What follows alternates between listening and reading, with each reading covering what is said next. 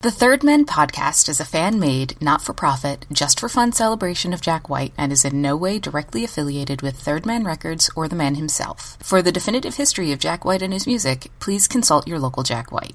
And for everyone else looking for a home, you found one here, in a place so seedy. Enjoy!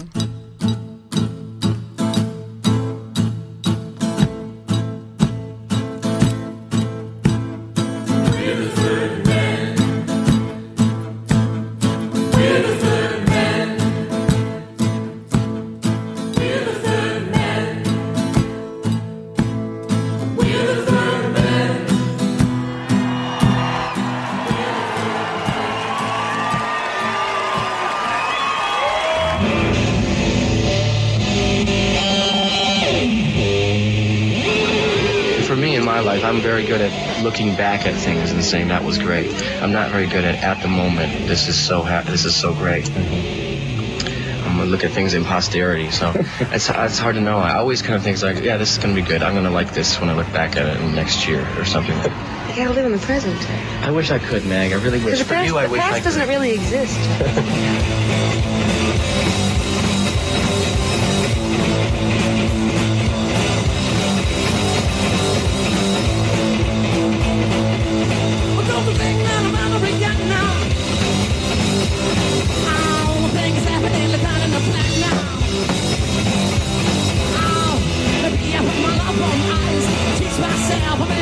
It's been very busy, but we're trying to go play in Australia and Japan and America and just sort of get that all out of the way and out of our system. And hopefully record a new record by the end of the year if we can. If we can get a week off.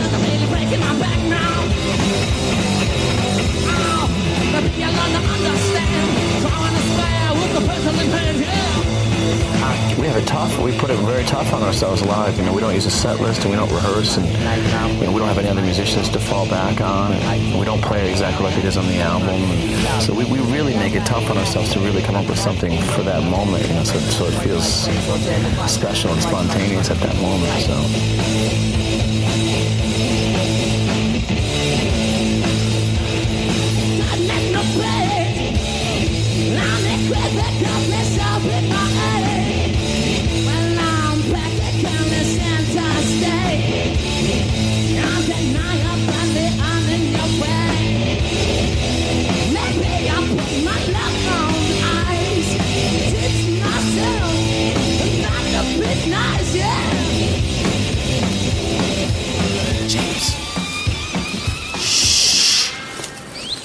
What? He's right. Shh. He's right over that ridge. He's right over. Who? He's right over that ridge. I need you to be very, very quiet. Shh. All right. Very quiet. All right. Now, we are going to take out our binoculars, and we're going. Like this one? Okay. First of all, stop brandishing that cartoonish musket in the air. We talked about poaching, James. We talked about this. But it's how I like my eggs, Paul. Poached. The government can't stop me from boiling my eggs, Paul. Shh, shh. I know you love the sweet meat of that large, majestic creature in front of us, but we're just gonna get out our binoculars and we're gonna observe, okay? Okay. Do not shoot this animal. It's illegal. It's so majestic, though, and my finger is so itchy. Hey, wait a minute. No, what are you doing? Get your hand out of your pocket. No, you weren't supposed to bring one of those. You weren't supposed to bring. Did you realize what that would do? Yes. Oh God, he let the mouse loose. We gotta get out of here.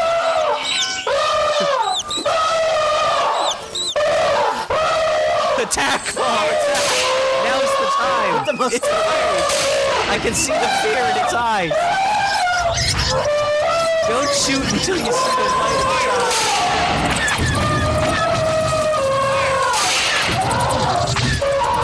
And then I shot one.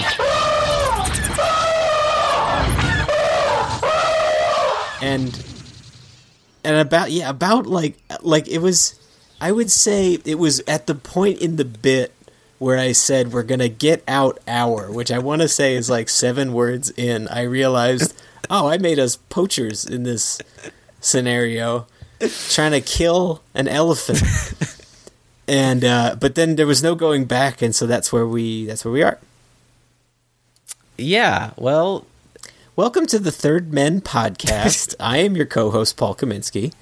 I'm your other co-host and poacher, James Kaminsky. This is a Jack White history program, you know? Yeah, where we talk about eggs and elephants, and also Jack White movies and TV and Third Man records and assorted acts, and sometimes we even go over tours, Paul. Yeah, we haven't done a Jack on Tour segment in a while. I think the last Jack on Tour we did was, I want to say, Whorehound Tour? And then we did the Whorehound Tour twice. So first of all, we talked about not admitting that to the audience. Now, we haven't done one of these in a while, but we want to do some White Stripes stuff. So we know we haven't gone over this album yet, but today we're going to talk about the White Stripes tour to support the album Elephant. Yeah, it's a big one. The album was huge success, and it needed a supporting tour to match the enthusiasm that was brought forth by this album, and we got a world tour out of it. This is the album, I think, that really put the White Stripes on the map in a lot of ways. I know White Blood Cells did that to a degree, but this one had Seven Nation Army and all these other songs, and I know this was the one that was permeating the most when I was sort of in college, and I have fond memories of playing There's No Home for You Here, Girl, Go Away, playing that song on the one and only broadcast of my college radio program. Paul Kaminsky plays esoteric songs no one really knows. It was called Just Deep Cuts, and with every song I gave myself a severe laceration. Anyway, so we're going to talk about the tour that surrounded that album. Now, we know we haven't done that album analysis yet. In fact, it is glaringly obvious to most that is the only White Stripes album we have not yet done an album analysis and review on. The reason for that is very simple. It's the last one, and we want to savor it. We want to kind of roll it around in there a little bit, kind of get some mouthfeel going. When we do that one, it's just going to be so good.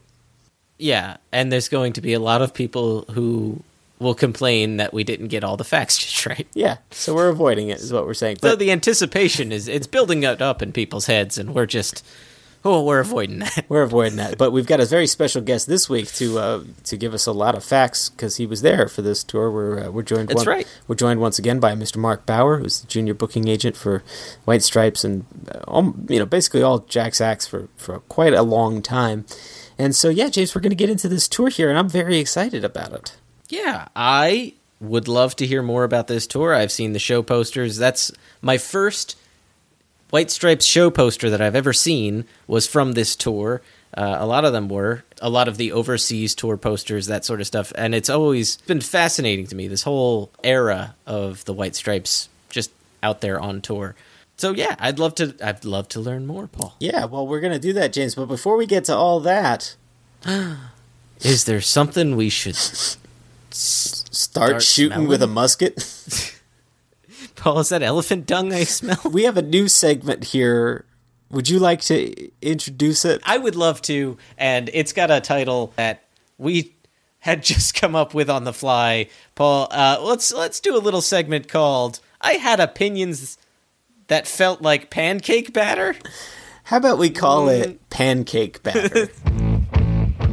I'll show you how to express your opinion in English. I had opinions that didn't matter.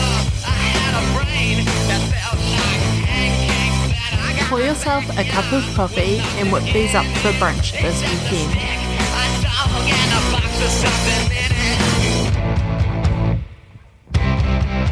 James, Pancake Batter is a new portion of the show wherein we spotlight the opinions of some of our listeners based on shows we've done in the past. Now, this is a new segment that we hope to continue on moving forward. It could be anything from somebody listening to an album review and saying, hey, I think this song is stronger than that song, that sort of thing. We want to encourage our listeners to send in their opinions because we love to hear them. And we're sick of sharing ours all the time. So, our first one, we got an email here from Shane Ben Jamson, who wrote us in to tell some insight that he felt that we had perhaps not all the way addressed in our Boarding House Reach episodes, which, if you'll recall, was a 3-part episode. I want to say 67 through 69, the sex number. Nice. Shane writes in to tell us that he listened to the track Don't Hurt Yourself for the first time since Boarding House Reach came out the other day, and he didn't recall us mentioning it specifically on the episodes, so he thought he would throw it out that there are a lot of through lines that he hears between that and Boarding House Reach. In an alternate universe, this could have appeared as a Jack song on Boarding House Reach with a guest appearance by Beyonce. You know, now that I'm thinking about it, we really don't get a lot of guest stars on Jack albums, you know? Like Holly at the end of Elephant is like the main one, right? I mean, like, as far as vocalists are concerned, yeah, there's not a whole lot. But Jack's solo albums, we get quite a bit of guest starring in the forms of backing bands and stuff. And I feel like that's different. Like, that's just like starring. Like Pokey Lafarge's band. Okay.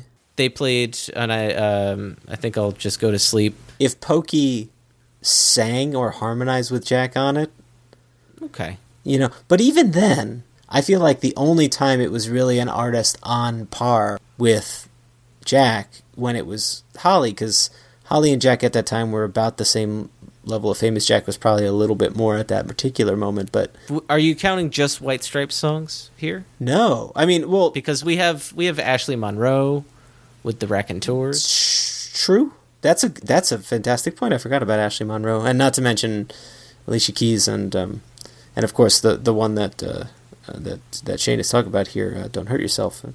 But it's not all that often, is what I'm trying to say. Right. Yeah, I agree with you there. Yes. And Nas. I forgot about Nas. Maybe my premise is just flawed.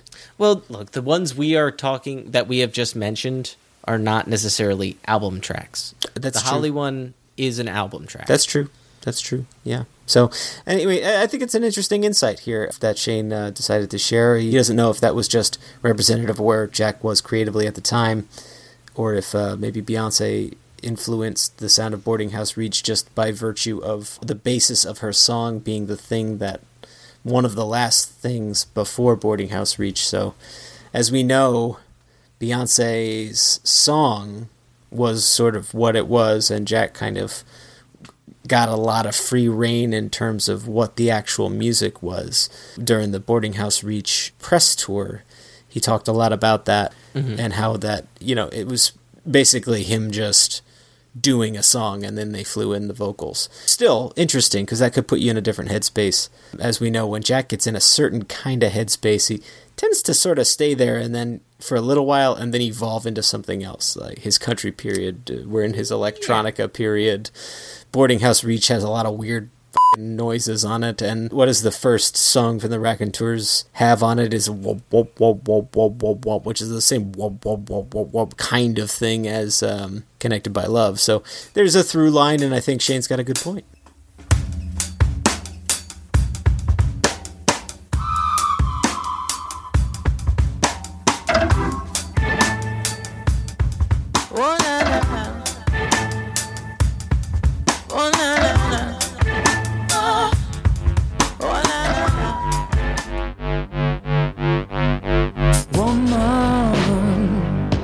Don't you know what I'm suffering from?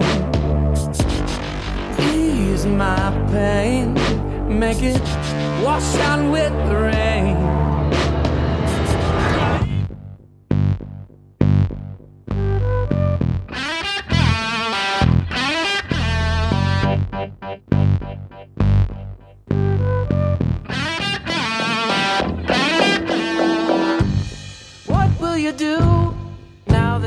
Yeah, you know, you could definitely extract the little piano organ ditty that's on Don't Hurt Yourself and put it onto a Boarding House Reach song, and it fits in perfectly. Yes.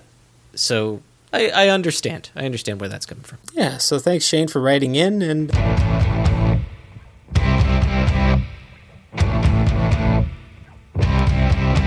James, what do you say we get to talking about this tour here? Yeah, Paul, I would love to. James, let's talk about Elephant. Yeah, Paul, let's talk about those big, muscly mammals that have the long trunks. Elephants. Yeah, let's do it. So, James, just to start here with a little setting of the stage, because this is a long tour. This thing goes on for a year and a half. Oh, God. And it is filled with personal injuries. I mean, 100% of the band suffered personal injuries that delayed major legs of the tour. And personal injuries outside of the band, which affected different things that would come to pass a little bit later on in the Stripes' career. Well, yeah, because Jack gave a horse a carrot so it'd break her foot. Yeah, well, it would be nice if that was what it was. This is a tour filled with iconic performances for the band at the height of their powers. Meg is still engaged. They are at their purest form still. Like, this is their first not sympathy for the record industry release. We'll talk about the record on another show. But this is a very unique time in the Stripes' career, and one, if you were to think of the White Stripes, you're probably thinking of this tour. If you're just Joe Blow on the street, because this is the point in which they became household names. Yeah, they're on all the magazines. So to set the stage a little bit, on March 8th, 2003, the band released its lead single of the album Elephant, Seven Nation Army, which was a titanic success for them and topped the Billboard Modern Rock charts for 6 straight weeks, and was in the top 10 in the UK. While it wasn't a number one, the single had legs throughout the year and beyond, which continued to feed the Stripes' early success. Now, keep in mind, this single is charting worldwide through the rest of the year and the entirety of the tour. So it's basically fueling the tour. It's like, if this were the Titanic, the single would be the coal getting shoveled into the galley by those poor Irishmen. And Meg is the band? Yeah. Okay. That's going down with the ship? Meg is Billy Zane? Okay, that sounds fun. Jack is Rose? Who's the car that's in the cargo hold? That is Larry the Cable Guy. Ah, okay. Reading about this tour made me so upset with Jack for not putting out Over and Over and Over as the lead single on Boarding House Reach. Because had he done that, it would have put such a different spin on that album and therefore fed that tour a lot more. By the time you get to single 3, people have checked out. I mean, I'll tell you what, the sentence you just said has a wildly different context in my head. I'm disappointed in Jack for not putting out Over and Over and Over again. Jesus. We record this show very late, folks. So anyway, this was a monster single, monster album about to feed a monster tour. Now, the Elephant album was released on April 1st, 2003, recorded the year prior at Toe Rag Studios between November 2001 and April 2002. That's a long time from recording to release, which, again, we will go over on an episode, but kind of crazy. Yeah, it makes sense that he had some versions of I Just Don't Know What to Do With Myself and stuff. Earlier on because of that. Yeah, this long gap between recording and release for the record can be explained by considering a couple of different things. The band is grappling with fame for the first time. White Blood Cells puts them in homes across America. Jack is filming a movie called Mountain, which doesn't wrap until the winter months of 2002 anyway, and is released that Christmas. And also that Christmas had the 7-inch Merry Christmas from the White Stripes single. The band is very busy during this time period, so it makes sense that it's taking a long time for them to find time to get into the studio. Because don't forget, they're still touring on White Blood Cells, Yeah. The album actually debuted at number 1 in the UK. The Stripes, huge over there with the John Peel endorsement, and it peaked at number 6 on the Billboard Top 200. So that's not a small thing. Like, that's a pretty big deal for an alt-rock band at the time of, like, when Eminem is king and whatever else. Like, they led the way for a lot of this. And James is now, I know, looking up top acts of 2003. You have me. Into Club by 50 Cent was one of the number ones. Ignition by R. Kelly. Get Busy by Sean Paul. Crazy in Love, Beyonce featuring Jay-Z. The closest you get to rock and roll so far is When I'm Gone by Three Doors Down. And Matchbox 20's there too. But yeah, Chingy, Aaliyah, you got... Chingy, for Christ's sake! Chingy, yeah, right there. And the other side of this is the idea that I was sort of unclear going into this episode, because we've never done a Jack on Tour episode this early on in their career before, I was a little unclear of if there was a distinction between like gigging and touring at this point in their lives, because, you know, as a band just starting out, you're gigging pretty much constantly. Mm-hmm. But I guess this really is one of my big surprises with this is, no, this was a tour proper. This was not just a series of gigs. This is a tour an awful lot like, say, the Blunderbuss tour. They're done fucking around, jumping from club to club. This is like them as a rock band on tour promoting an album. Mm-hmm. So from there, let's move on to some of the first few preview shows. There was actually only one preview show, and it was in London. In early 2003, Jack and Meg head out to London on February 7th for a 5-song set at the Electric Cinema, and this was not part of the tour yet. This was just sort of a tease. Mm-hmm. Electric Cinema is an old theater chain in Britain, and they played Zeppelin's In My Time of Dying, Blackjack Davy, and then 2 songs from the forthcoming Elephant album, You've Got Her in Your Pocket, and In the Cold Cold Night, which is, by the way, Meg's first solo vocal on a White Stripes song. Mm-hmm. They close with Hotel Yorba, so that's an interesting little smattering of songs. We get 2 covers, 2 new songs, and a classic. But James, the rest of the preview shows that were scheduled were canceled, and do you know why? Is it because Jack broke his finger? Or is it because Meg slipped on ice? I might be jumping the gun. Well, James, way to spoil the episode, but yes, you are right one of those times. Is it because Meg slipped on the ice? Yeah, so early pre-Elephant touring was canceled due to Meg falling on some ice in New York City, breaking her wrist in 2 places, and putting her in a cast for 6 weeks. Oof. This took place after the band had gotten back from Britain on or around March 11th. It was actually tough to track that date down, but I was able to narrow it down from some sources at the time. Mm-hmm. A show and some promo work, whatever that means, in Texas on March 15th would be the first to be canceled as a result of the fall. And this would not be the first injury to plague the Elephant tour, but we'll get to that a little bit later on, as James, you alluded to. Keep that in mind. They're already off to a terrible start on this tour. They had to cancel all their lead-in work. Like, this album was just coming out, and they're doing zilch to set the runway for it. And they can't help it. I mean, it was an accident, but an awkward time for something like that to happen. Yeah, it's still getting airwaves, though. It's still on the radio. So, I mean, the album is promoting itself in a way. They kind of don't even have to be on the road to get this thing moving. Yeah. Not only that, they have a bigger name record label behind them who's able to push it for them in a way that Sympathy was never able to do. Yeah, V2, which I think has a lot to do with why this tour feels so official and not just like a smattering of gigs. The European leg that was canceled sucked because, you know, the UK was hitting real White Stripes fever at this time. They hadn't played in Britain since the Reading Festival the previous year, and the hype around the forthcoming Elephant album was insane. In fact, one of the interesting things I read was that advanced copies of the record were reportedly going for £125 in the secondary market. Woo.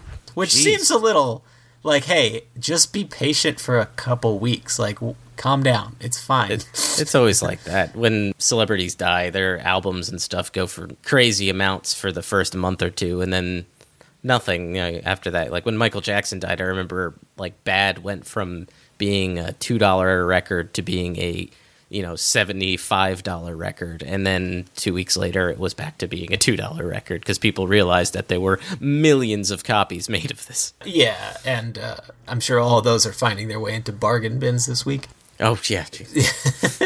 Watch that. It was crazy. So on April 7th, 2003, they played their first show of the tour, which is the Civic Hall in Wolverhampton, England. Sounds like the worst X-Men ever. And then the next night they played the Carling Apollo in Manchester.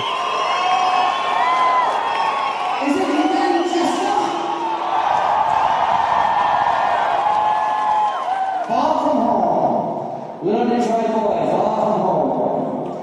Well, we better take care of that. I guess I better move here, then I'll be closer to play here next time.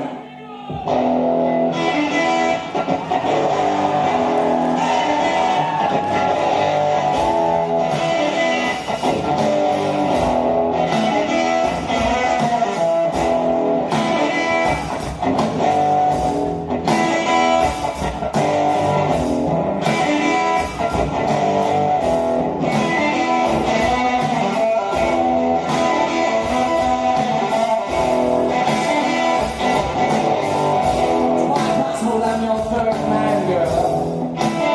But it's a fact that I'm the seventh son.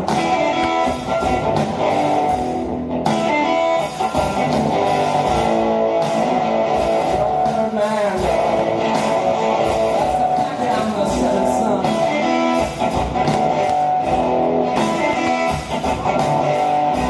Now you can care less about me. But soon enough you will be able to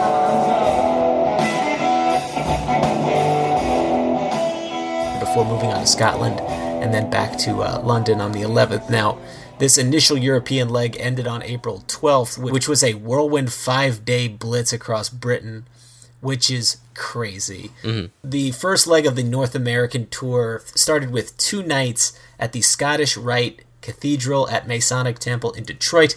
This is a venue we've discussed on the show a bunch, and the place where Jack's mother and I want to say father too worked. Yes, they both had different jobs. I think his father was on either a maintenance worker or custodial staff, something like that, I want to say.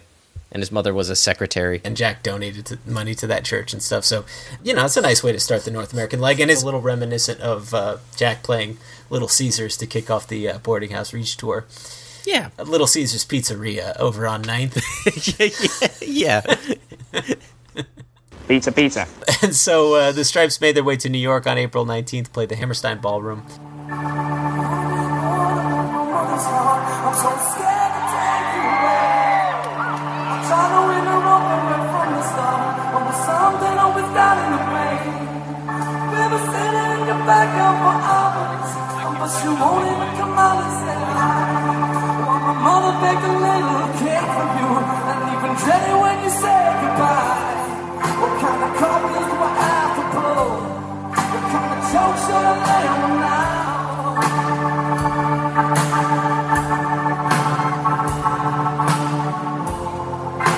Time to go to finish high school, to make a notice that I'm around.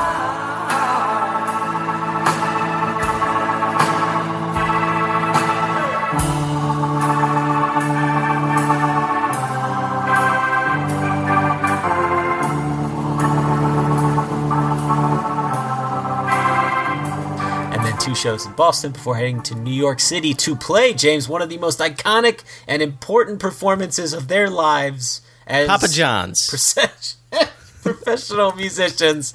James, they spent an entire week playing on Late Night with Conan O'Brien. Ah, yes. From NBC Studios in New York, it's Late Night with Conan O'Brien.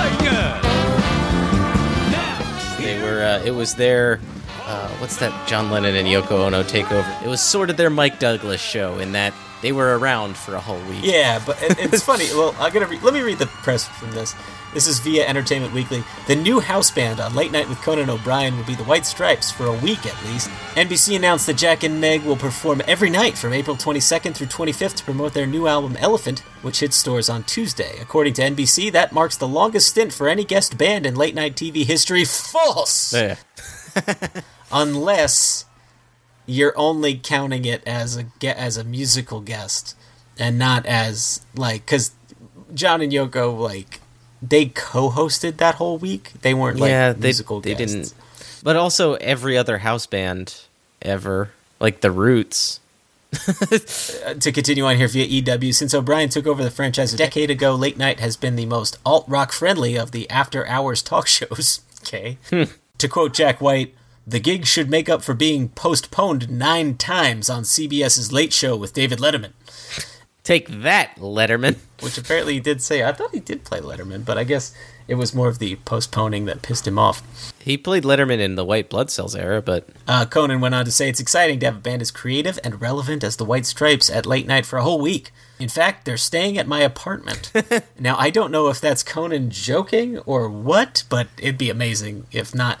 I think we should do the Jack Conan friendship on a future show and sort of cover it more there, but that's the 100-yard view of it. What's the over-under on Conan accepting an interview request from us? Denied. Or at least Andy Richter. Yeah. This has been one of the coolest weeks we've ever experienced, so please welcome one more time the White Stripes.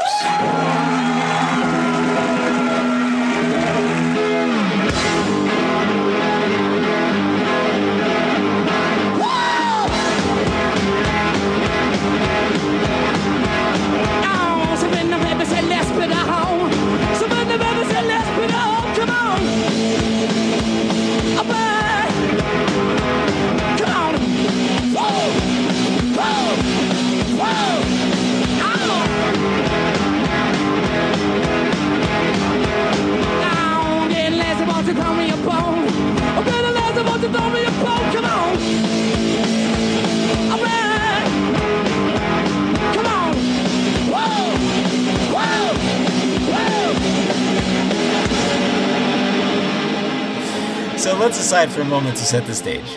The White Stripes are rising in popularity. The Fell in Love with a Girl video is huge, and they're a monstrous success in England and the critical darlings of tastemaker magazines everywhere. They're about to release the most commercially accessible record of their entire career with a catchy earworm lead-off single that can stay in people's heads. Jack is filming a movie and dating Renee Zellweger from that movie, and then they're on Conan for an entire week, which put them in television screens across America every day for an entire week. If anyone didn't know who they were before this, after this week, these guys are known. Yeah, definitely. On April 27th, after the Conan stint, they play Coachella. So again, they're really rolling. Like, this train is picking up steam. They got off to a shaky start, but they're really moving on here. They're just below the Red Hot Chili Peppers on the bill, but are billed alongside Iggy and the Stooges and Jack Johnson on the night of their performance. One of those is a possible mentor to Jack, or at least someone Jack has always dreamed of being colleagues with. And we all know it's Jack Johnson. That brings us to the second European leg of the tour. They are back to Britain for a Radio 1 appearance on May 4th, before one-night stands in Sweden, Norway, and Denmark. The band hangs in Germany for a while, playing Berlin twice. Ain't you looking fine? Ain't you take some time? Don't you walk away? A sweet potato pie.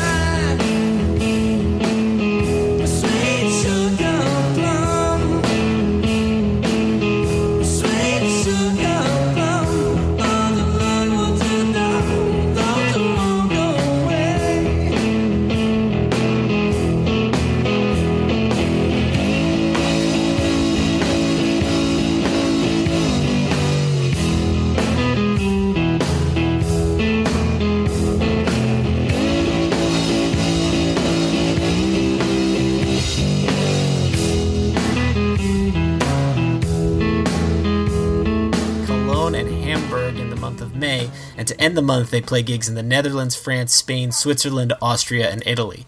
A lot of countries being hit here, James. Yes, locations that they wouldn't have been able to reach before this album. The big festivals in this leg of the tour are Primavera Sound in Spain, Flip Out Festival in Italy. Some of the other acts on the bill in Primavera Sound in Spain: Belle and Sebastian, The Go-Betweens, and an interesting one, Soledad Brothers. Oh, nice. That's cool. Yeah, it's kind of interesting. Now, I'm glad they were playing the Primavera Festival instead of the Unlimited Breadsticks Festival, so real happy about that. Now, I've made the same joke multiple times. Yes, I was going to say, you making that joke reminds me that the Dirt Bombs often talk about Primavera Festival and how great it is. Because I think we do make that joke every time about the Primavera Festival. The Flip Out Festival in Italy had some more notable names, including Ben Harper and Audio Slave sharing headliner duties, and appearances by the Dandy Warhols, Queens of the Stone Age, hey, Dean, and The Kills. Hey, Allison, so we have most of the Dead Weather here. Most of the Dead Weather were at Flip Out Festival in Italy in 2003. Now, I don't know where Jack and Allison met for the first time, but this is pretty damn early. Yeah, it's possible they met around there, but I don't know. From what I've heard, they became friends because they opened for them, but I don't know. I don't know We'll have to look into that. Tam, you know what to do. James, that brings us to the second leg of the North American part of the tour. They are back to the States on June 13th, where they play Live 105 BFD in Mountain View, California. And they also did something called Weenie Roast with K-Rock in Irvine, California the next day. Hi, I'm Jack, and I'm from Detroit, and this is my sister Meg, and we're called Lordy and Some Change. And this song is called I tell you, cellophane, oh Mr. Cellophane, I should have been my name, oh Mr. Cellophane, 'cause you can look right through me, walk right by me, and never know I'm there.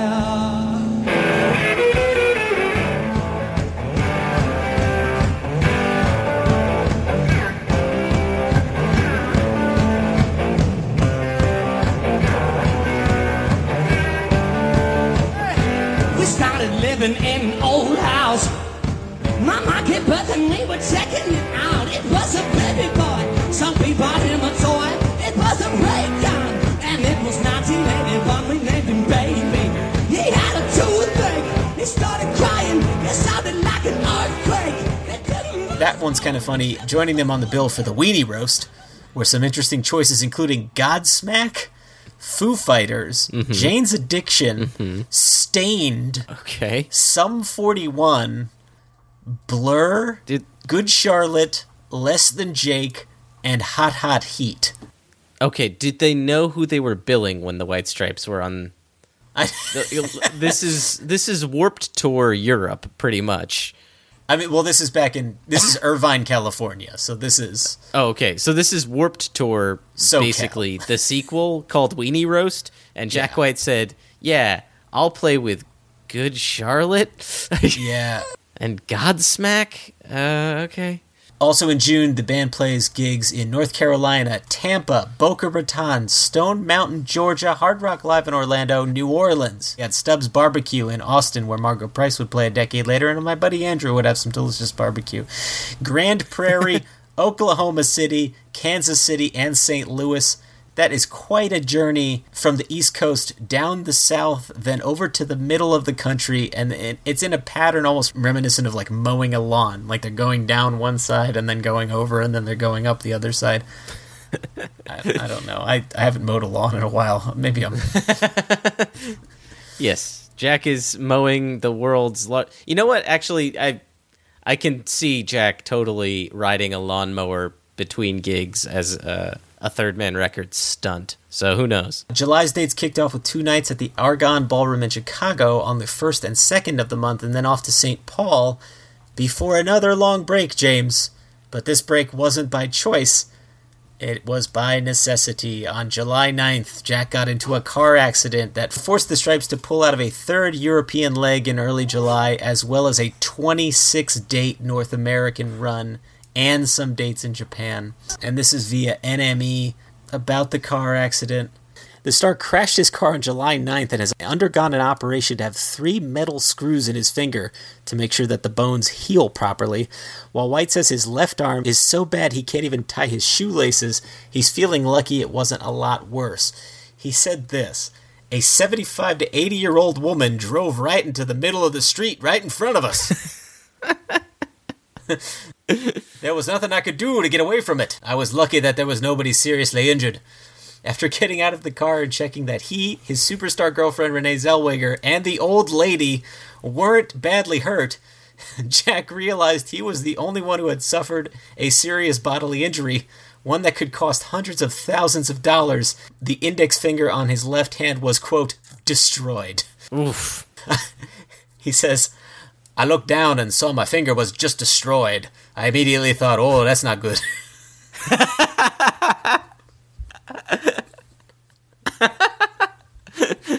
Uh-oh. Uh-oh. Oopsie. He would just see it as another challenge to get through, though. He would just play... If he had 4 fingers, he'd be like, I got to chop off my other finger now. He's got to get 3 fingers per hand. The 3 screws thing, I don't know if you're going to get to that. Is that thing, like, yes. Didn't he add an extra screw? Well, that's what Bruce Brand told us, I think. I don't know if that's him being funny or if that's real, but I will get to that operation in a moment. Okay. So it was a multiple fracture, which means the bone didn't go through the skin, but it shattered inside the finger. Jack said, "I can't write, I can't play piano, I can't play guitar, I can't do anything creative, I can't even tie my shoes." And then a week after the crash, Jack went to the hospital for a progress report, which was worse. The finger was growing back inside of him. Instead of healing, the multiple breaks in Jack's hand meant the bones were pushing apart rather than together, so you weren't far off. I grew a toe. They cut off my big toe and grafted it to my finger. Doctors inserted the metal screws, which will stay inside his body for life. The additional surgery has put his recovery back weeks, making Reading and Leeds impossible. He added, "It's a drag. We were looking forward to being part of it this year. We waited as long as we could to find out if it was possible. Now, James, that brings us to something related to this that I just said, involving something within Jack's finger. Is it inspiration, Paul? Well, he tried to tie something around his finger to heal this other little something, but it just didn't work, so they had to put a cast on it. What? It's a rag and bone. Oh, it's a rag and bone. Whoa. Man. We haven't done this one in years. I think it's been a year. James, you want to tell the people what rag and bone is? I would love to. Guys, you have no idea. I'm so excited. I haven't got to explain this in forever. A rag and bone is the segment of the show in which we find something weird or unusual, and we put it here in this little segment. It might have nothing to do with the show, or it might have something very much to do with the show, but we find ourselves in this little rabbit hole, and we bring it to you here. Fresh, hot, ready to eat, like a $5 Little Caesars pizza. Paul, what's this rag and bone? So, James, you can watch Jack White's finger surgery on YouTube. Excuse me? Right? No, you can't. Now. No, you can't. To prove that the canceled dates were because of his injury, he posted online through White Stripes official channels his entire surgery in graphic detail. I watched some of this. It is gross. You can see the inside. It looks like a chicken wing. Like you can see. It's so gross. What? Okay. But James, take a step back. It's totally something he would do. Yeah. Although, I'm surprised he didn't film it on Super 8. Has rock music gone too far, Paul? Are you not entertained? This is different. I wasn't expecting that, and I think I remember reading him say it, or like reading somewhere when I was doing the Cold Mountain research that you could watch this surgery and just thinking, no, you can't. And oh, you can. I did. Oh boy. Okay. You can do it right now if you wanted to. So you can really see his rag and bone. You could literally see Jack White's actual bone. That not like an erection, like his bone. His bone broke. Oh, that's good. Crack a window, crack a cone, crack an ice cream bone. No, I'm getting the lyrics all wrong. Yeah, it's a rag and bone. Well, man, look at all this. You don't want another wowzers. Good one, Paul. Good. Another fun fact, since the Stripes couldn't play live at the time, Jack and Meg took the opportunity to film a music video for The Hardest Button to Button, and Jack has the cast on his finger through the whole video. It's black. Does he really? Yes, he does. Noticed. And I've never noticed it until I looked it up, and sure as shit, he's there with that black cast throughout the entire video. I know. It really puts things into a chronological order that I didn't. Now, I'll leave this accident segment with a quote from Jack on modern technology as it pertained to his injury. Quote, "The airbag..." Oh, God, it's him complaining about airbags. The airbag broke my finger when it deployed. Maybe I would have been better off without an airbag. No, Jack, you're wrong. Stop it. Sidebar, Setlist.fm lists a lot of gigs that didn't actually happen between this time and September, so take those with a grain of salt. Whenever you see a gig listed on Setlist.fm that doesn't have any songs on it, there's a good chance it didn't really happen. Yeah, it could happen. They occasionally will post duplicate tours too with like a different name or something. It's not perfect. But it does list the accident as a concert, so the old lady is credited on there. The Jack is credited on there. Yeah, the nice police officer is credited on there with 1,000 pounds of hot metal. Old lady on 1,000 pounds of hot metal. Is a car 1,000 pounds? I think it's 2,000. I think it depends on the car. Knowing the old lady, it's probably a Lincoln Town car. I don't know the old lady. I just knowing old ladies in 2003. Yeah, knowing old ladies. I didn't know that many old ladies in 2003. I guess a Toyota Corolla was in the mix. So many old ladies, is James familiar with. According to Billboard, tickets were honored for the postponed shows when the Stripes were able to hit the road again, and those dates did get shifted into the month of November. Now let's move on to North American leg number 3. They play the Greek Theater in Berkeley, California, as their grand return to the stage on September 13th, 2003, Dad's birthday. Then off to Canada at the Plaza of Nations in Vancouver, Seattle, Portland, Denver, Las Vegas, the Greek Theater in LA for a 3-night stay, and there's some actually really cool performances from the Greek online for people to check out if you'd like to. We'll play a little bit of some of that here. Get them to the Greek, Paul.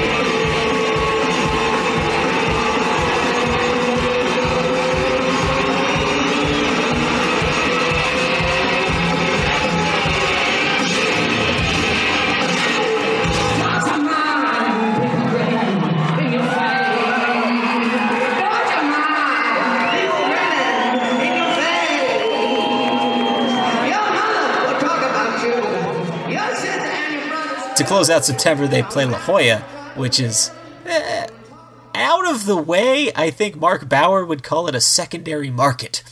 And they also play Mesa, Arizona, so they're not necessarily, they're hitting some offbeat places too still on this tour. From there, James, they're off to Australia and New Zealand. They open the leg at the St. James Theatre, appropriate, in Auckland, New Zealand. And then something really cool happens, James. Did they play an infirmary? No, but they play Freeman's Bay Primary School in Auckland. So the Stripes play for all these super young school kids, and the set list is hilarious. Listen to what he played these little kids. Death Letter is what they opened with. Grinning in Your Face. Oh. Then they play a song a little more appropriate, We're Gonna Be Friends. They play Hotel Yorba, again, pretty appropriate. Then St. James Infirmary. Then Little Room. And then Bull Weevil. You know, what kids love.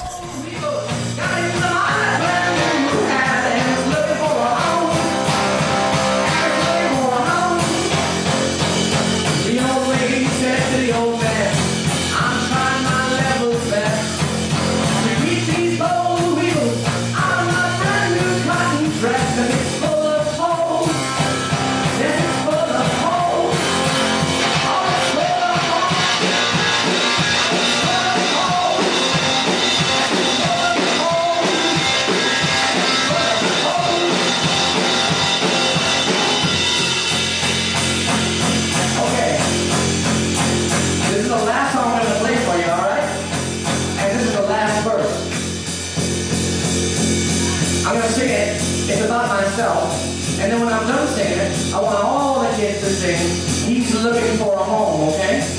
Do you remember how I just sang it? I mean, Bull Weevil's, it's folk music. You could put it on a kid's CD, your blues version of Kids Bop. But Grinning in Your Face. Yeah, that's a weird one. At least the way Jack sings it would terrify me. As if I were a child. A video of the performance of We're Gonna Be Friends was released in November of 2017 across all of Jack's official channels to help promote the We're Gonna Be Friends children's book. There's also footage of this included in Under New Zealand Lights, which I don't have but would love to find. I think that was a Vault. Yeah, that's a Vault DVD, yeah. After the gig at Wellington Town Hall, they venture off to Australia to play Sydney, the Livid Festival, Melbourne, Adelaide, and Brisbane, before heading off to Japan for what is, I think, the most extensive Japanese tour they've ever done, although I could be wrong about that because we've never done another White Stripes Jack on tour. I am so angry that they played the Livid Festival. I am just livid. Well, hold on. In Japan, they play all the postponed tour dates to fulfill those, starting on October 22nd at the Shibuya Axe in Tokyo.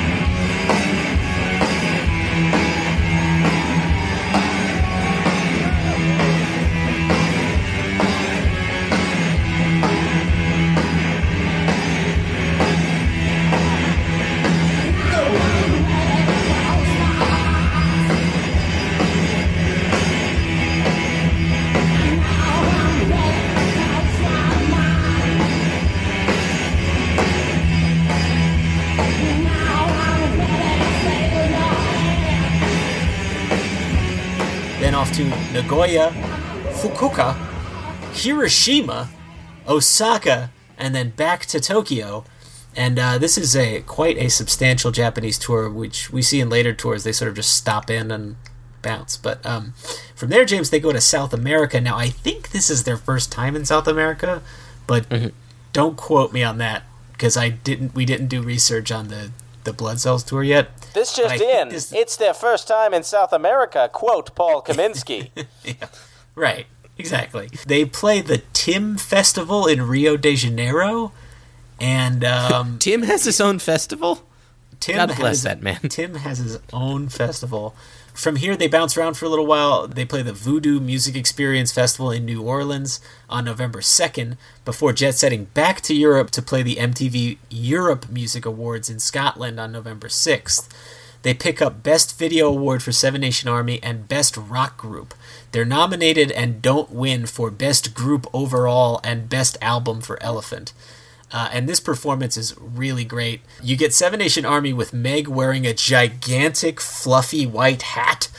And and during the song, Jack specifies, "I'm going to Wichita, London," which is cute. I don't think that's a thing, but it's kind of cute.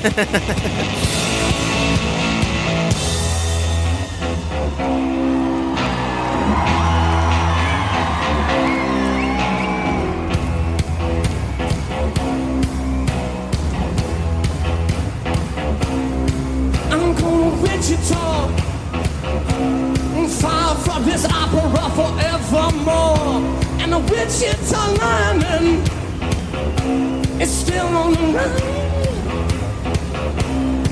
Oh, well, I'm bleeding right there for the Lord. All the words are gonna bleed from me, and I won't think no more. And the stains coming from my blood, tell me go back home.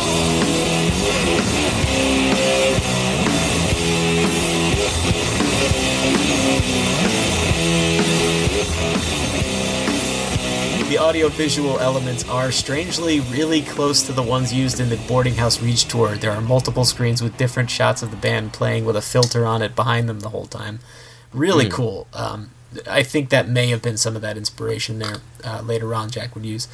And then they start their makeup dates in North America. They play Milwaukee, Indianapolis, Columbus, Toronto, Ontario, Montreal, Rhode Island, New York at Electric Lady, multiple nights at Roseland, Massachusetts, George Washington University. Then they play Camden, New Jersey, Cincinnati, Pittsburgh, and then landing once again in November 28th back at the Masonic Temple in Detroit for 2 nights. Now, James, that leads us to the third injury of this tour, and the one I want to touch on least. But while they're in Detroit for those Masonic Temple shows, James, on December 13th, Jack was involved in a fight with Von Bondi Jason Stolzheimer. Yes. At a record release party for Blanche. Right. The circumstances for this fight aren't really something we're going to be getting into, but let's just say it was a very personal, extremely violent encounter perpetrated on both sides, and that is kind of all we'll sort of say about that. But this, I mention it, I was going to leave it out, but I mention it only to say I think in a lot of ways this is the final straw for Jack in Detroit. I think this altercation is probably the thing that really gave him the impetus to get out of Dodge, you know? It's possible, yeah.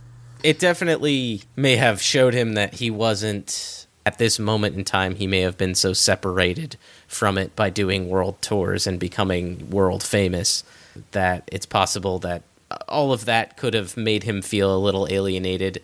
Others may have tried to alienate him. I mean, even in our interview with Jarrett Coral, he says, like, people wrote on the gold dollar, you know, White Stripes suck. You know, Detroiters are famously salty, let's say. And they're also the only people who will say, you can't make fun of the White Stripes, but we can make fun of the White Stripes. Like, we will beat you up if you talk shit about Jack White, but I will talk shit about Jack White. Right. No, totally. Look, I think I'm simplifying it a little bit for the purpose of a narrative here, which I shouldn't do. This is a complicated situation that happened between friends that we had absolutely nothing to do with and no context for. So I'm not trying to purport this for anything more than what it is. All I'm saying is that this is an actual physical, violent encounter that I think summed up some of the bad blood that had maybe been brewing between him and some of his contemporaries at the time. And for better or for worse, this situation is a part of the White Stripes' history. Right. So right. It's worth mentioning, and it's formed how the band kind of changed. Absolutely. The last performance of the year was 2003 on New Year's Eve at the Aragon Ballroom in Chicago. And I think you might have even touched on that New Year's Eve performance in Chicago, or maybe you didn't. I don't know where I'm remembering that from. It sounds familiar. Yeah. It sounds very familiar. Yeah, it does sound familiar. I feel like he's played New Year's Eve gigs in the past. Anyway, that brings us, James, to 2004, and now we're back to the makeup leg. They play Liverpool, London, Nottingham, Glasgow, and of course, James, the final big momentous thing from this tour, Under Blackpool Lights. Yes. The nightcap to this tour. The nightcap, yeah. That became a documentary movie. I mean, not really a documentary so much as just a concert movie, and it's very good. Yeah. Some raw, raucous White Stripes filmed in their prime. I thank God that it was filmed in good quality with, like, perfect soundboard sound. James, as you mentioned, this was a show filmed for release as a concert movie in the US and the UK. It was directed by Dick Carruthers, and it is the first official DVD release from the White Stripes as a standalone project. There was also a limited theatrical run for this in November of that year, at least in the UK. Now, I saw more than one mention of somebody saying they saw it on the big screen in reviews, so I think it did come out in some theaters, but I don't really know much about that. It was a very limited release, and we'll get into it in its own episode. But yeah, I think it had a limited release. It's sort of like one of those events, Fathom events kind of deals, where they would show concerts and stuff.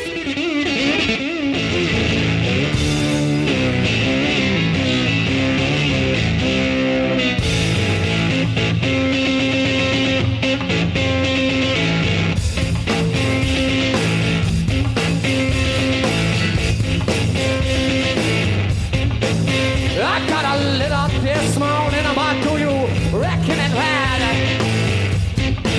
This is a girl who love is dead. I got a little this morning. What do you reckon it bad? Hurry, hurry, 'cause the girl you love is dead. It was recorded over 2 nights that they played Blackpool on January 27th and 28th, and it wasn't released until the following December 7th. In the film, there's some writing on Jack's arm, which changes depending on the night in which the filming took place. Yeah. On one night, Meg wrote noxious. and on another night she added an "ub" in front of it. That's very good. So when you're watching that, which I don't know how you will on most people's English copies of that DVD, much like mine, which I can't play and I'm extremely frustrated at, look for whether or not Jack's arm says noxious or obnoxious, which is pretty funny. Yours can't play it? No. Oh, man, I am so glad I bought that at Best Buy when I did. They dance to "I Can't Help It If I'm Still in Love With You" by Hank Williams Sr. over the end credits. And Jack plays the song Jack the Ripper, but uses some elements from the Peter Gunn theme on the guitar, which you'll remember, James, we talked about with Bruce Brand, Peter Gunn. Mm-hmm. And that was also from a song called "Sitchin" that the Beatles used to play. After Blackpool, the band played a few more shows in England, including the Jack White solo performance with John Peel, in which Jack played a 4-song set intercut with interview banter between the two. Now, this is my favorite of the Peel sessions, James, because we get live versions of Never Far Away in this, and Van Leer Rose. Ooh. That's crazy. They never play those. I'll play this song by Loretta Lynn that she taught me recently. It's called Van Leer Rose.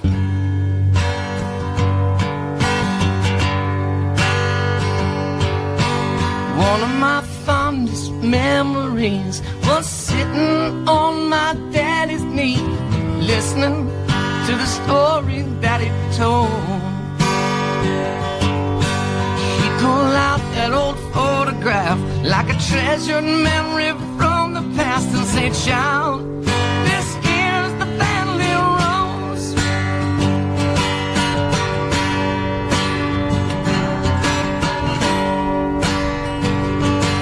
Now the Van Leer Rose could have had her pick, and all the fellas figured rich until this poor boy caught her eye.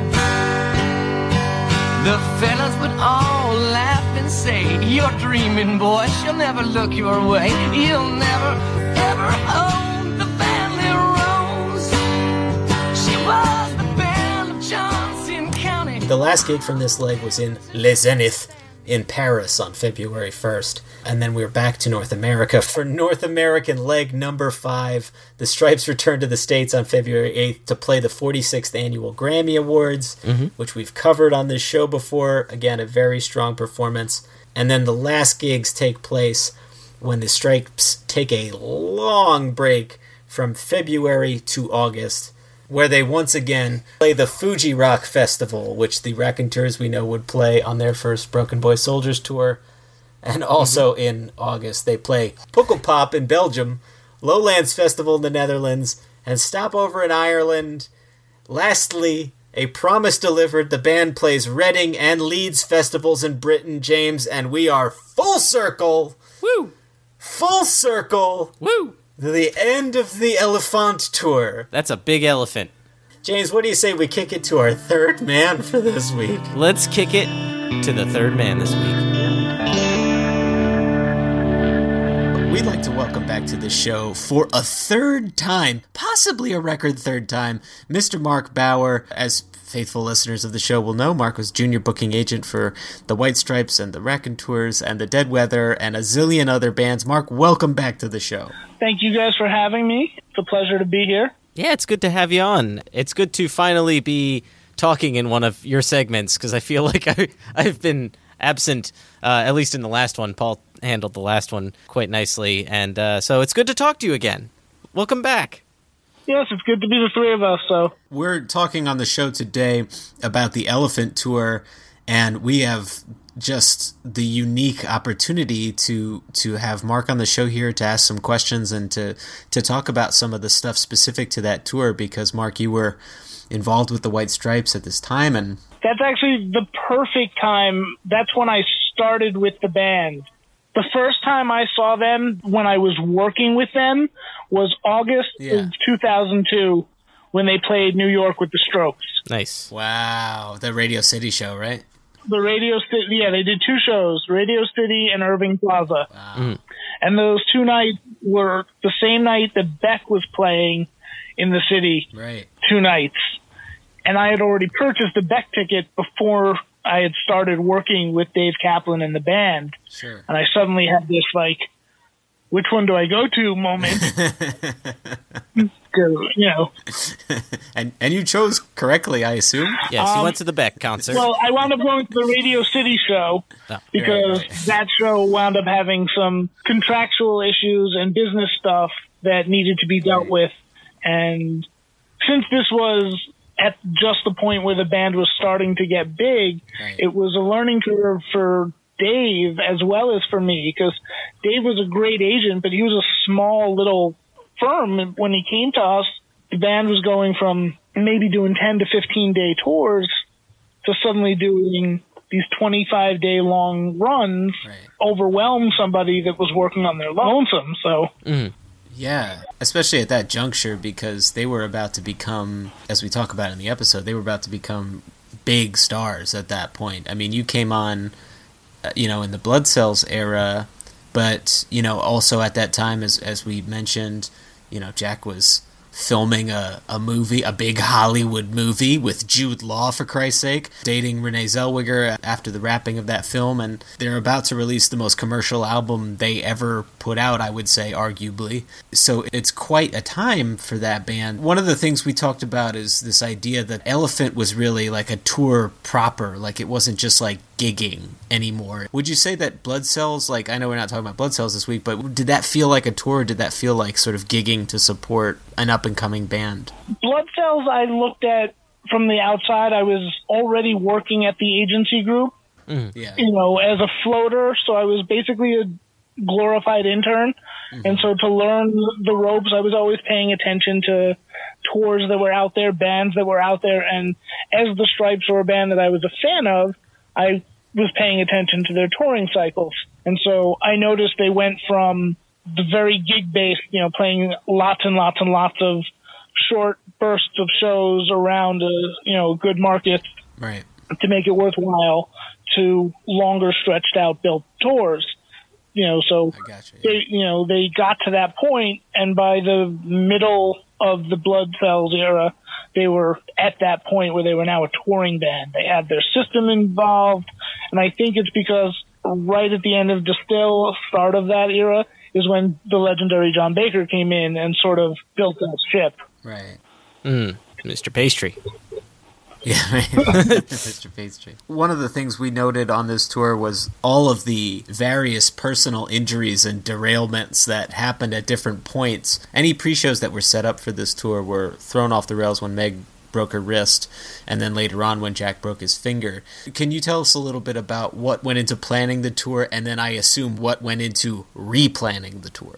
Certainly, but there's some interesting tidbits that lead into Elephant before the even Elephant tour. Sure. Because I have this whole sheet of notes. Oh, give me the bits. I love the bits. So I sort of want to throw those out before we get to that. Yeah, go nuts. Go for it. If you don't mind. Yeah, please. So I mentioned those August shows in New York that they played with the Strokes. That October, they then did a surprise announced show in New York City. The local rock station was doing a series of them where they announced in the morning a location with some obscure clue, and people would show up and a band would play. And the Stripes happened to be doing one of those. And I think it was a Tuesday. We got the offer on a Friday, very short window of time, and we got it done. They played Union Square to like 20,000 people who showed up on like an hour and a half notice or whatever. That was the free show, right? Where the free show. The Nissan event, I think it was. Yes. And didn't they meet Jim Jarmusch? They met Jim Jarmusch at that. Yeah. So that's connection one. That's where they meet Jim. Number two, in the negotiating part between Jack and Dave, Jack's a taxidermy fan. Right. He turned Dave into a little bit of a collector. Dave bought a piece that Jack had been eyeing when they were together in Austin. Jack talked Dave into giving it to him in order to get the show. Oh, wow. That's hilarious. What kind of animal? So that piece was a stuffed raccoon. Is that the one on the album cover? That is on the cover of Denial Twist Live. Yeah, I knew it. Wow. I love that cover. That's amazing. Which is why I wanted to throw that story in. That's amazing. That's amazing, yeah. Now, note also, this is 1 year after September 11th. Mm-hmm. I now had to mail an animal carcass across state lines, which was extremely difficult and weird. A little to have to do the paperwork for, but all in all, I mean, to have that story, it's sort of worth it. So you're telling me you want to mail this dead animal across the country? Yeah. To a rock star, and this white powder you have with it is for, I'm assuming, cocaine? It's a desiccant, officer. It keeps it from coming back to life. Yeah. That's how taxidermy works. I would like to say two things. The first thing is, how does it feel to be on a watch list?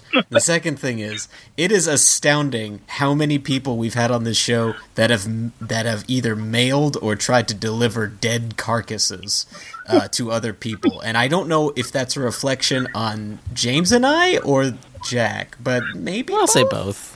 Did the raccoon have a name? If it did, I didn't speak raccoon to get it from him or her. Wow. You did commune with the dead, and you did talk with the dead animal, but you just didn't know the language. Don't you just hate it when you can't speak the language? That's the problem. It was all to me. It was all trash panda, and I'm not fluent in that. Right. So we're at the tail end of 2002 here. Or entering into the fall of 2002. Anything else leading up to the Elephant Tour? Yeah, so they did that Nissan event, and then a week later we get the call. The Rolling Stones are out touring. This one's called Lambing Cup. And they're picking their openers on a week in advance notice. And so we get a call on October 9th that they would like them to open for them on October 16th and 20th. Wow. And so James's birthday. Yes. Both days. Say, okay. Where those shows are going to be held, what info, and they send us along the info. And so they wind up playing Toronto on the 16th of October in 2002 with the Rolling Stones. And they play the 20th in Columbus. The 19th, however, was when they were on Saturday Night Live with Senator McCain. Yeah. So that was a very busy weekend. Let me just I can imagine. say that much. Yikes. The topper of the White Stripes playing with the Rolling Stones in Columbus is Dave Kaplan saw who he thought was Dave Swanson huddled on stage in a hoodie watching the band from the side. At the end of the set, he follows him off and he hits him in the back. Says you couldn't not watch them from the wings like the rest of us. Turns around and it's Mick. Lambing Cup. Oh, wow. Wow. It wasn't Swanson. Swanson it was Mick. Not Too that busy. it was Mick. But, Mick at amazing. 70 or whatever, it looked the same as Dave Swanson did at 22. I mean... Wow. So you mentioned Saturday Night Live. Does the booking agency, I assume they do, but does the booking agent facilitate those kinds of television appearances in addition to the touring stuff? It depends. 90 to 95% of the time, that's handled by the publicists. I see. And with them specifically, I mean, their publicist is one of the finest, and that's not besmirching any of the others, because I've dealt with and have worked with many, many publicists in the industry. Mm-hmm. And those that are hearing this, I love you. Kisses, kisses, kisses. Yeah. But Chloe Walsh, who worked the White Stripes, got them that booking. She got them that week on Conan. She got them that first thing. She broke that wall and had them as the first band on The Daily Show. Anything that was groundbreaking, she was the one that got it for them. Nice. Okay. Yeah, that explains that. Did you guys have any involvement with the Conan stuff at all, or did you have to maybe plan around that engagement, I assume, during the lead up to and outro from the Conan week? If I remember correctly, they didn't have a lot of shows directly around the Conan dates. Yeah. So they just came to town, they played those shows. So we did do that little Detroit, New York, Boston run at that time. Yeah, there was a Hammerstein, and then we did the Hammerstein with Loretta Lynn. Mm-hmm. They did 2 shows in Detroit. One with the Whirlwind Heat, one with Blanche. Yeah. Then they did the Loretta Lynn show in New York, again with Blanche as the first of 3. And then in Boston, they played with the Dexter Romweber duo. Oh, wow. And that was an earlier permutation, not the one that involved his sister, who just passed away, sadly. Yeah. May she rest in power. Yeah, that was sad. That was a sad one. I'm so happy you mentioned that. I completely glossed over the Loretta stuff in the episode. We don't really cover that much at all. What went into that? Did you have to arrange Loretta's stuff too for that show, or was that a coordination with her agency? We coordinated with her agency. That was where the ball started rolling for Jack to do Van Lear Rose. Right. Right. But that was, we reached out to them. We said, would you like to do this? Jack is, humbled. We'll give you what you want, whatever set length, that sort of thing. And she was very gracious, and she came back that it was something that interested her. She wanted that crossover crowd, and, Yeah, it worked out. We put it together. There are poster heads out there, that we specifically had hatch prints made for those shows. Oh, that hatch prints is gorgeous. Those were specially done just for that show. A few others, that whole run got hatch prints, but, specifically because Loretta was part of it. Yeah. You get that fun print with Jack White wearing that Western outfit with the tassels and everything. It's great. Yep. Were they still driving around in a van at this point, or did they have an official, bus? At this point, I think they were one bus. Okay. They may have had a small trailer behind it. Get Behind Me, Satan, they were definitely a bus and a truck. Okay. To go back just a little bit, so I touched on Meg's injury. Was that a big scramble when that happened to cancel and then perhaps reschedule some of the markets that you had perhaps gotten pre-show stuff together for? How far along was it before that injury happened, and how much did you have to reschedule, if at all? She hurt herself, I believe it was pretty early in the year. Those were those April gigs that were the Conan filmings.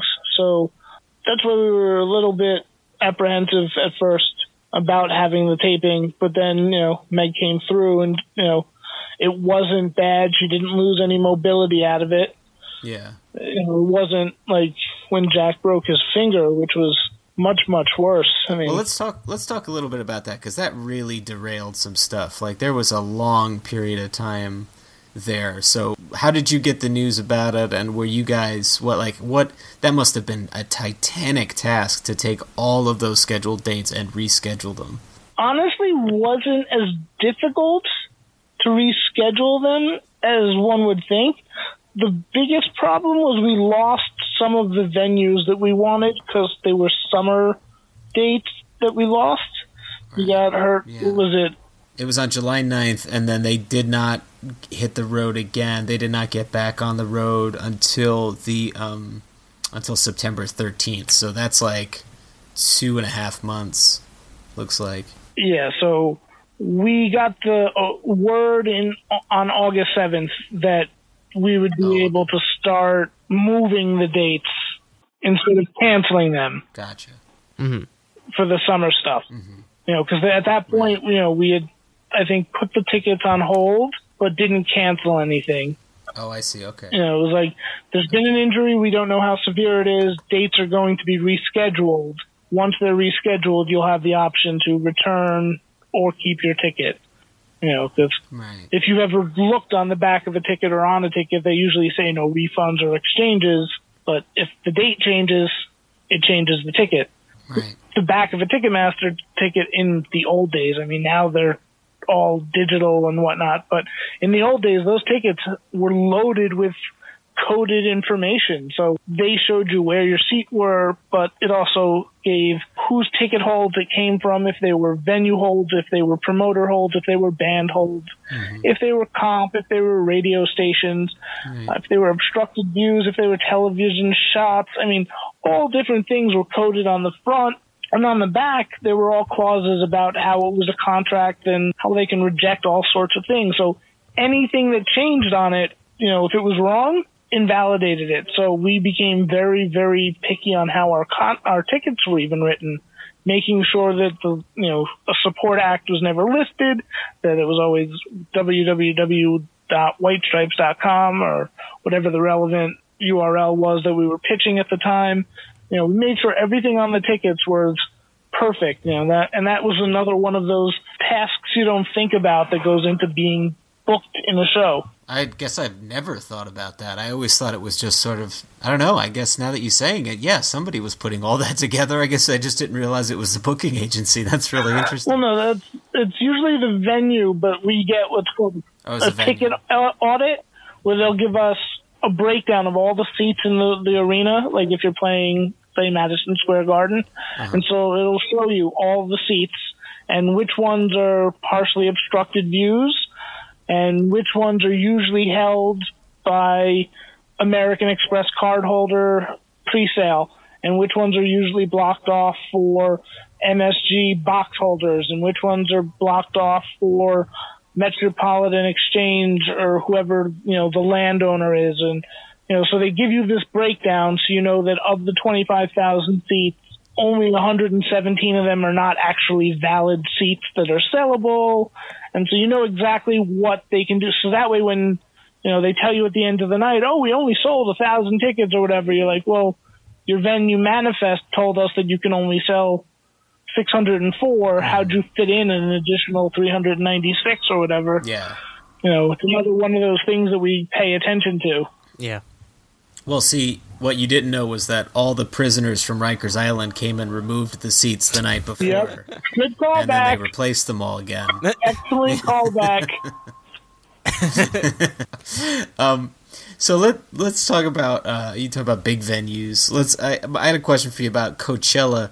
Coachella has turned into this sort of like it crowd, in vogue, sort of the Fyre Festival, but not bullshit type thing.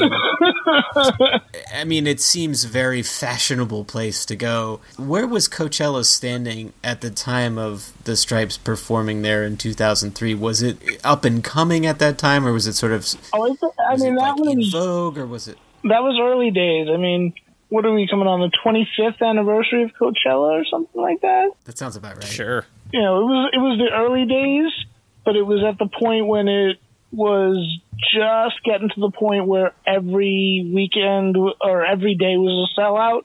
So I think we had the year prior, 2001, it was the first big year for the festival, like in terms of headliners, made a buzz. It is the 20th year, by the way. They skipped 2000, though. So it was 99, then 2001 was the next one after. Yeah, it was a Y2K bug. It made everybody skip Coachella. There you go. Maybe they had Coachella, but the computers don't remember it. Yeah.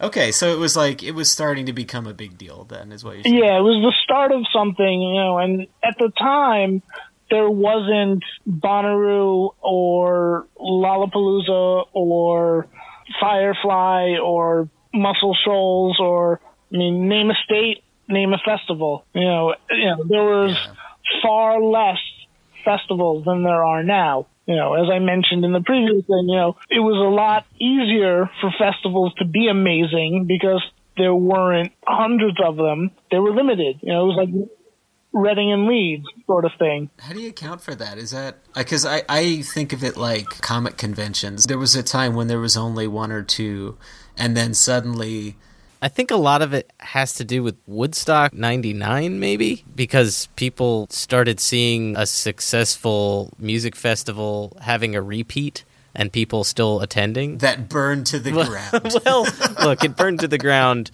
but people still attended it. Yeah.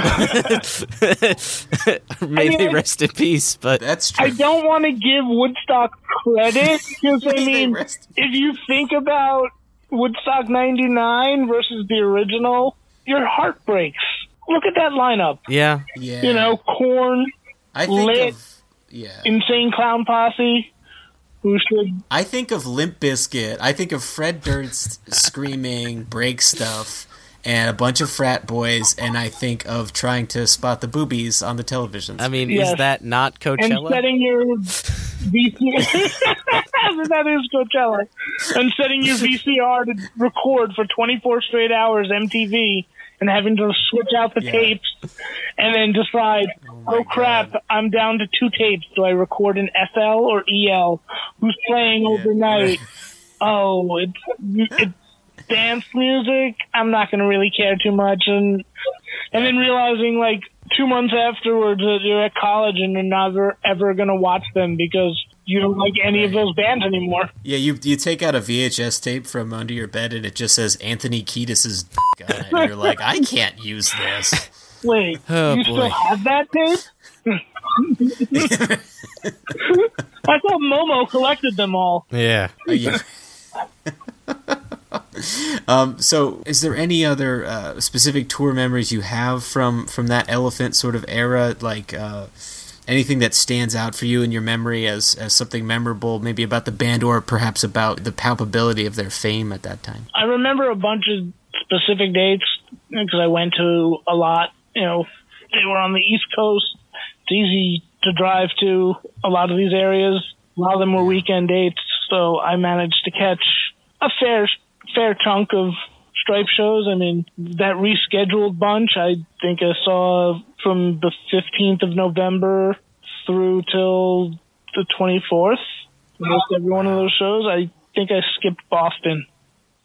That might have been the only one. That's quite a stretch. Because going up to Providence overnight was, on a Saturday was easy. And then coming back home, easy. That run of Roselands sticks out because that was originally part of the summer dates that we had to move. And originally it was going to be 1 day at Roseland and 1 day at Summer Stage. And because we lost out on being able to do Summer Stage, it became 2 extra shows because of capacity issues. So we wound up having 3 nights. And so that made Jack happy because 3. And of course it did. I mean, there's so many stories from those days, but one of the best memories, I think, from it is night 2. Jim Diamond had sent a friend to the show, Lisa from the High Strung, who had a daughter just coming out of remission from, believe it was leukemia. She was a drummer herself, wonderful, delightful, excellent little girl, and she wanted to meet Jack. And we arranged the whole thing, and he got to the venue a little bit late before the show. He was a little bit hungover, maybe is the word. Because Renee was in town, had taken an overnight flight from Thailand where she was filming Bridget Jones 2. Spent the 20 hours together and then went back. So he was a little bit whiter than white when he took the stage. Yeah. Mm-hmm. I mean, I couldn't imagine sitting through a show with a hangover, and I had done that many a time, let alone play a show as blistering as that show was. I mean, those shows were amazing, but that show, face melting. He must have sweat off 10 pounds on top of having those sweats. When he finishes, he walks backstage, and he looks like he's going to die, and he's about to just, go to the couch, fall down, be done. And I know that's the situation. I'm like, I hate to do this. Lisa's here, and he immediately remembers that he has this obligation, and that it involves a child. And he takes a bottle of water and a towel, whatever, and, he wipes his face, and he walks out the stage door to where this girl is, and he embraces her like he was not ill, like he wasn't hungover, and just made this girl's life nice in that one moment. Like, you see those moments in anime where there's that glint in the eye that's a little bit too much, and you're like, no one's eyes ever light up like that. No, they do. They do when you're a child and you've had that that moment. Aw, that's a great place to leave this on. That made me feel good. I don't know about you guys, but I'm feeling pretty good after that. Mark, we want to thank you so much for joining us again here on the show. The stories you have to tell, we could go on and on for hours. Hopefully we'll have you back again to talk some more tours, some different memories and things. But yeah, thank you so much. Is there anything you want to plug while you're here? I always like to plug those bands that I used to work with because I worked with them. They had talent. They meant a lot to me. Yeah, man. They still mean a lot to me, Absolutely. That's why I did it. And that year, I mean, that year ended with them playing with the Flaming Lips on New Year's Eve, which we can't forget. Oh, yeah. Capped off with that huge thing, and that midpoint of that year was just almost the halfway point. They played with Quintron and Miss Pussycat, which was probably one of the weirder of the pairings, from us having Dave Kaplan's esoteric roster and needing something and tours crossing. If you're unfamiliar with them, Quintron is a one-man dance band who plays instruments of his own inventions. Ooh. Yeah.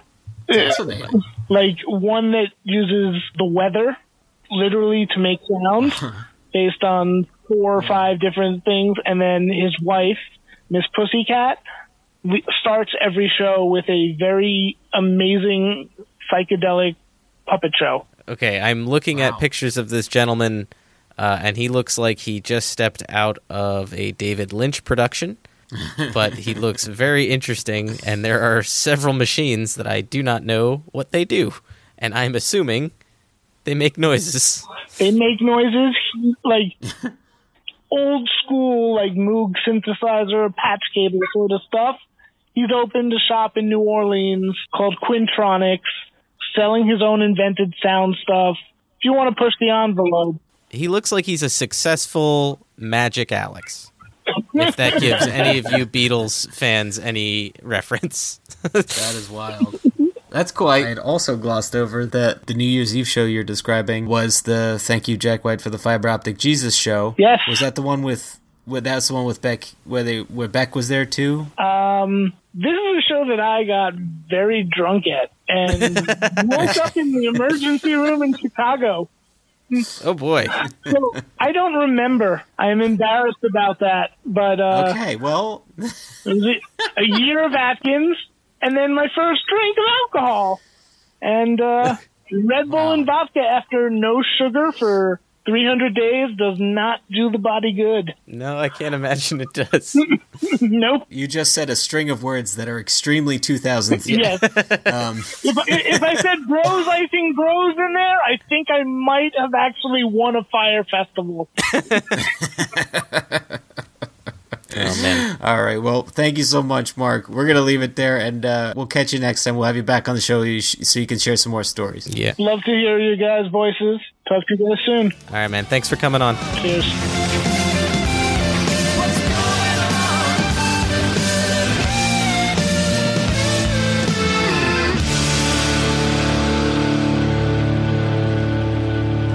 James, we learned so much about elephants, elephantitis, elephantalism, which of course is the fondling of elephants.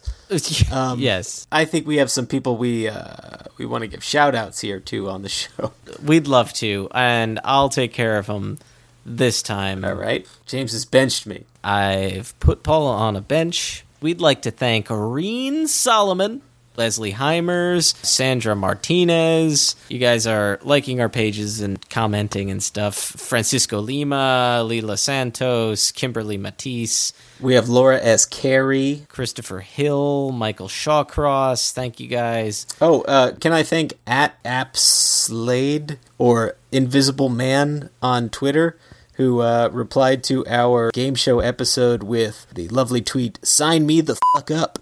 So I think we might have to do another game show episode because there's been pretty good response to that one and people seem to like it. So we would love to invite more listeners on to do that crazy thing again. Yeah, that would be fun. I would enjoy that. And Paul, speaking of the game show episode, there were some people on the game show episode who are part of our, let's say, revolving cast of people who are here day in, day out, who we would also like to thank. It was a weird way to put it, but I got there. James, just really quickly, one more to add here. I would like to thank I Love Music on Twitter, ILUV Muse, and then a bunch of numbers who said that they had recently found the podcast and really, really enjoyed it. So I would like to thank them as well. We'd love hearing from people on Twitter and stuff and Facebook and the people who do that so very often are people such as Ben, the Beer Man Blues Carnes. Thank you, Ben. Eric Andrew Dotson over here. We have the Brett 3 Killed by Garsky. Nick Langford, Lang You Up from the Heavens.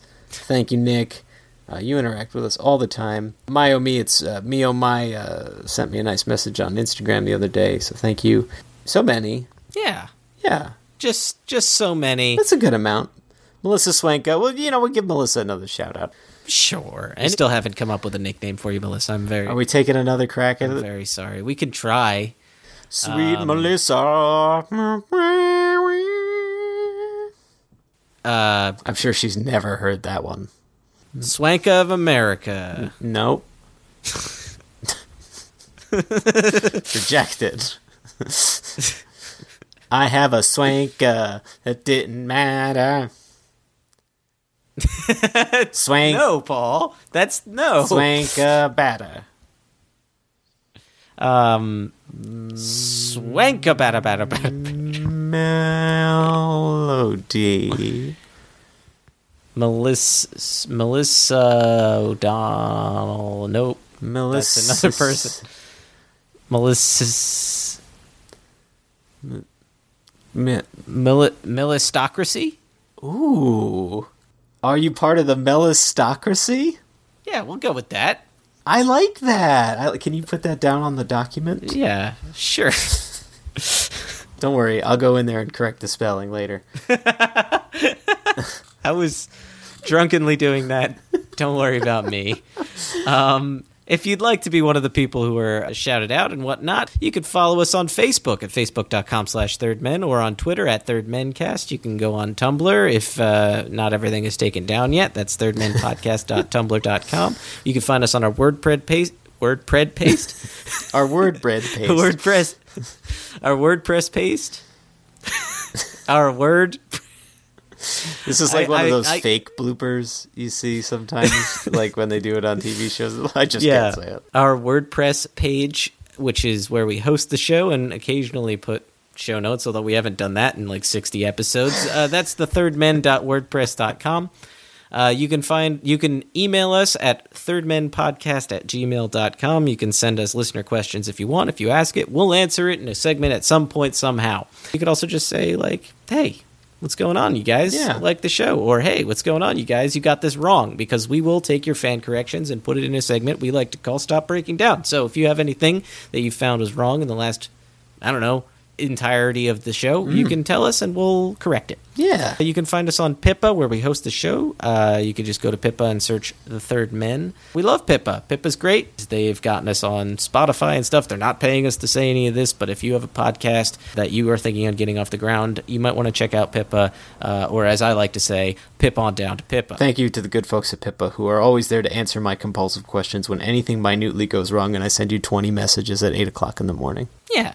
Thanks, Pippa. You could also find us on YouTube, where I do occasional visualizers and stuff. Paul, I got 2 more animatics that I have been working on, so we have 2 more things for the YouTube page that are coming up soon. So yeah, search us on YouTube. Just search the Third Men Podcast or Third Men Podcast or whatever your heart's desire. You could search for some other people on there too. They're all great. YouTube's great. Anyway, yeah, you could rate, review YouTube.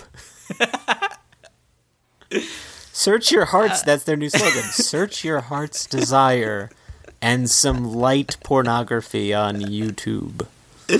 Or search some like cool engineers or whatever, like I do. William Osmond, go for him. Anyway, you could rate, review, and subscribe to us on iTunes. If you leave a review that has the word posers in it, we'll send you some sweet Third Men merch. It's got to be 5 stars, though. That I think I forgot to mention that last time. It's got to be a 5-star review with the word posers in it, because the joke is only funny if you rated us very highly. You could do what you want with it, as long as posers in there somewhere. It could be a word search that you build out of text blocks and just have the word posers in the word search somewhere. What do they call when you switch all the letters around? Is that a mammogram? Yeah, Paul, it's a mammogram. Dumb idiot. It's a mammalgram. That you could shoot. Because elephants are mammals. There we go. Yeah, so do that. We'll send you some stuff. I got a big old stack of Third Men Podcast merch here that we were happy to send you. And, oh, James, there's merch available. Oh, is there merch available? And for purchase, if you like, you can get yourself a T-shirt. We had some awesome listeners send us photos of them wearing Kaminsky Family Podcast T-shirts to both our Third Men show and to Yesterday and Today, the Beatles show we do with our father, or rather Executive produce? Sure. Bequeath? That's gross. That is on society6.com/Kaminsky Family Podcasts or bit.ly/thirdmenmerch. And you can pick all that stuff up. James, I hear tell you just did a new design. That's up there now. Yeah, you can find Your Podcast's Not Dead merch on there, as well as a new design for I'm looking for a home. So that'll be up soon. I saw a preview of that a little while ago, and it was awesome. So yeah, go pick that stuff up. We'd also like to thank Sam Kubert and Tom Valenti for the help in the recording of our theme song, We're the Third Men, as well as Susanna Roundtree for the lovely intros and outros of our program. And James, until next week, I'm going on tour, and I'm going to bag me an elephant. I'm actually going to put a bag around it. Oh, okay. That's good. And I will be looking for a home in a stable with a horse that I can give a carrot. Hey, get a broken foot that way. Yeah. Anyway. See you in 2 weeks. Bye. For more information or to contact the show, visit thethirdmen.wordpress.com or email at thirdmenpodcast@gmail.com. Also visit @thirdmencast on Twitter and search The Third Men on Facebook. See you next time. We're the Third Men. We're the Third Men.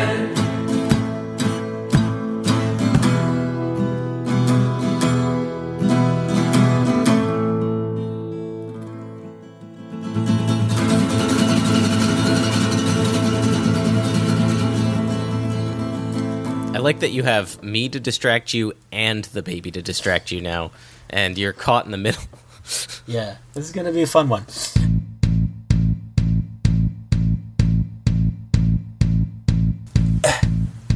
My notes. My precious notes.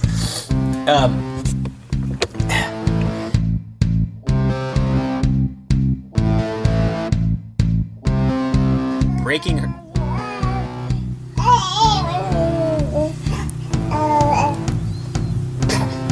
Are you done? This is padding to protect you from these sharp knobs, kid.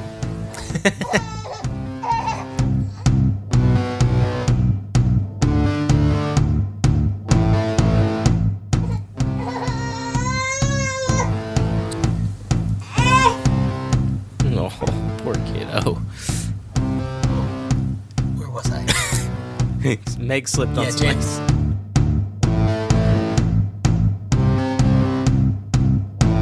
Oh, I have fond memories of playing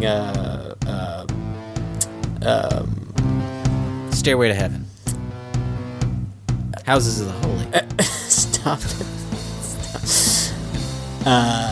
Greta Van Fleet. There's no home for you.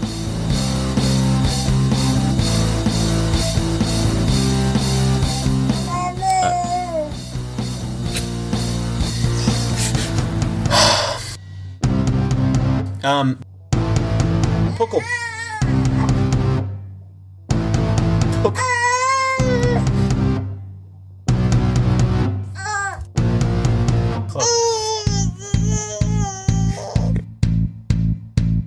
Because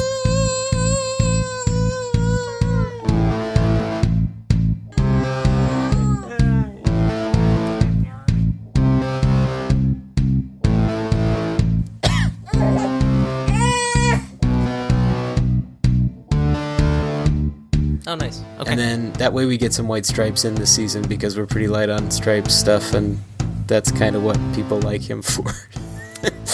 That sounds fine.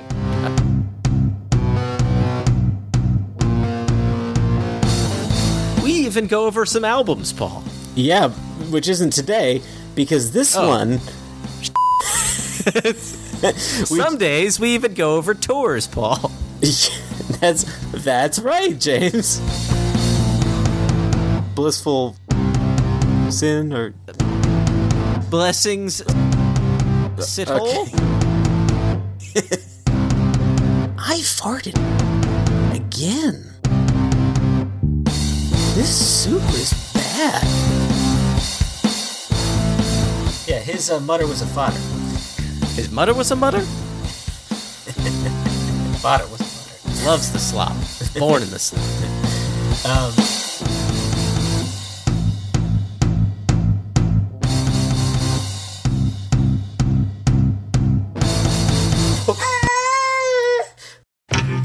I'm Paul Kaminsky. I'm James Kaminsky. And I'm Wayne Kaminsky. And we bring you the Kaminsky family of podcasts, Yesterday and Today, and the Third Men podcast. You might know me from one of those dumb voices I do, or my dad from his better show than ours.